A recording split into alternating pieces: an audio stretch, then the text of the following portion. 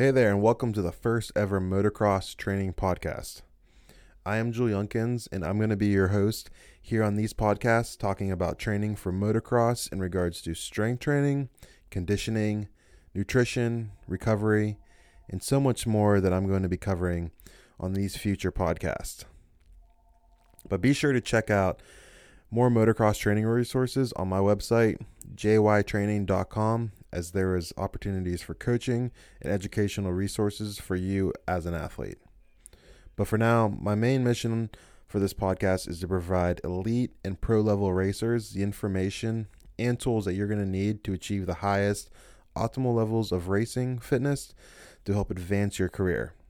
Whether you race motocross, supercross, arena cross, GNCCs, enduros, or even hard enduros, this is going to be the go-to spot to learn the valuable information that you'll need in order to compete at your highest level. There's a lot of different training information floating around right now that is causing a lot of confusion and misinformation, leaving your sport really in the dust when compared to how other elite athletes are training for their sports. So my goal is to provide you with the information so that we can close that gap and racers can actually start utilizing proper training methods. So be sure to subscribe to this podcast if you're an elite racer or even a professional racer. And that way, you will be the first to know when new episodes go live because there's a lot more content coming soon and I know you're going to be pumped on it. Now, I want to give you a quick introduction on myself before we move forward. A lot of you probably aren't familiar with my name, Joel Youngkins. Perhaps you may know my father's name, Gary Youngkins, before you would know mine. He was a former member of the 6 Days Trophy team and raced for Team Penton in the 70s. He's collected two gold medals, 1 silver medal. He raced 3 years on the trophy team. We can go on and on about the things he's accomplished in his racing career. But ultimately, like any young boy whose dad was into racing like that, I was also destined to think it was at least cool. So that's how we got here today. But growing up, I always had some kind of dirt bike in the garage. I also spent a handful of years racing hare scrambles in my teenage years. I wasn't necessarily great, but I also wasn't bad at it. As much as I loved dirt bikes and racing, it was always something that came football to my football career. Football always came first, a sport in which I really excelled in, as racing was something I did around that just for fun. But speaking of football, not only did it allow me to be a 2-time team MVP in high school, earn all state honors, and got me a football scholarship to Youngstown State, but it allowed me to discover my true passion for training during these years of dedicating myself to becoming the best football player I could. This passion led me to receiving a degree in exercise science and ultimately led me into my career as a physical preparation coach training athletes. So I had to put the dirt bikes aside when I was about 16. The coaches and college recruiters weren't very fond of me racing dirt bikes on the weekends, so that ended that for me. Even though I was bummed to stop racing then, and I was only 16, I knew that somehow, some way, dirt bikes would return down the road for me. I went to play college football and earn a degree like I already said, but it was during that time in college while I was watching Anaheim 1 in 2008 when James Stewart hired Aldon Baker. I realized that you didn't have to be a former pro to train racers, and I don't know why I thought you had to be a former pro racer for some reason. So at that point, being a 19-year-old, I just knew that I thought it'd be super cool to train pro racers somehow, some way in my future. Entering my junior season of football, I ended up getting a career-ending low back injury. Instead of sitting around crying about it and feeling depressed like how I was feeling, I had to move on from it. I started my own coaching career right then and there in the fall in 2010 in my parents' basement. Glad they were cool about that. But a fun fact for you, I had to come up with a name for it, and I thought JGR was always cool and simple. So I made it Joel Youngkins Training, and people could call it JYT for short. And you know what? It caught on, and people seemed to dig it as well. And that's about as complicated as the process was in creating my business name. In 2011, I had to work off my scholarship, and so I decided to work as a student strength and conditioning coach at YSU for all Olympic sports teams. So other teams basically every other team besides football. In this year alone, I learned more about coaching and training, more so than I have in any other year of my career.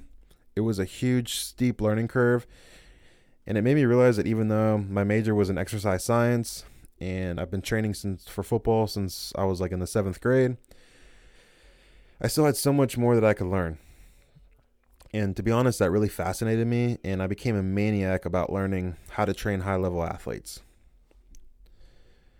But during the process of training racers early on in college, I was really confused on how to train racers. When I researched how to train them, it only left me more confused because the information was so conflicting between what everyone was already doing. So I decided to scrap following any trainers in the sport, and I learned to just coach athletes and how elite athletes were actually training. This allowed me to build my own philosophy on how to train motocross racers. And this is the kind of stuff that I want to share with you. Fast forward to today, I ended up opening my own private training facility in 2013 and haven't looked back. I started riding and racing a little bit again, so that's cool.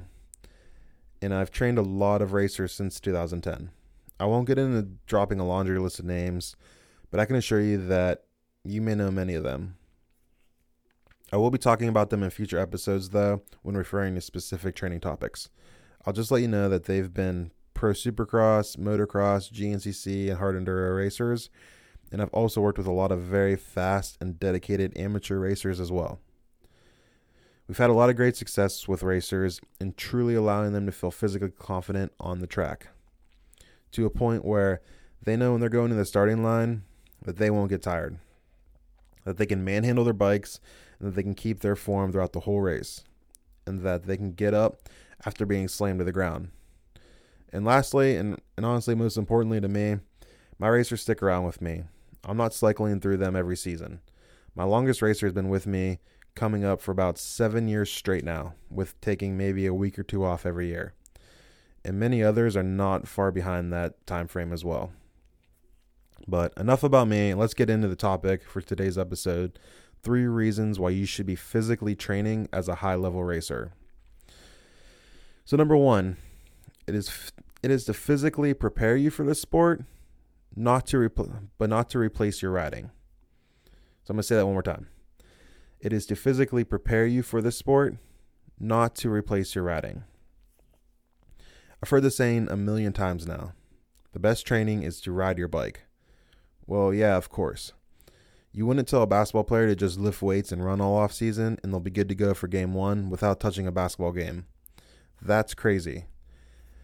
The physical training is supposed to help prepare you physically so that you can express your true riding skills by not allowing your physical abilities to hold you back. They should propel you forward. It's not meant to replace the sport itself at all. It's meant to be a part of it. In sport preparation, there are 3 main components to your preparation.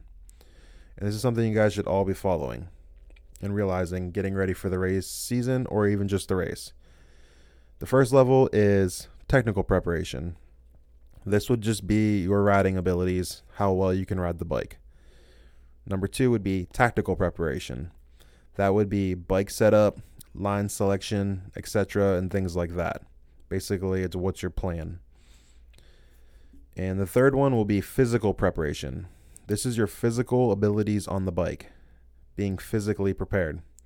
This is my job for the racer. So just like if your bike isn't ready to go, your performance will suffer. If your technical abilities aren't at your top level, your performance will suffer. And if your physical abilities aren't at a high level, your performance will suffer as well.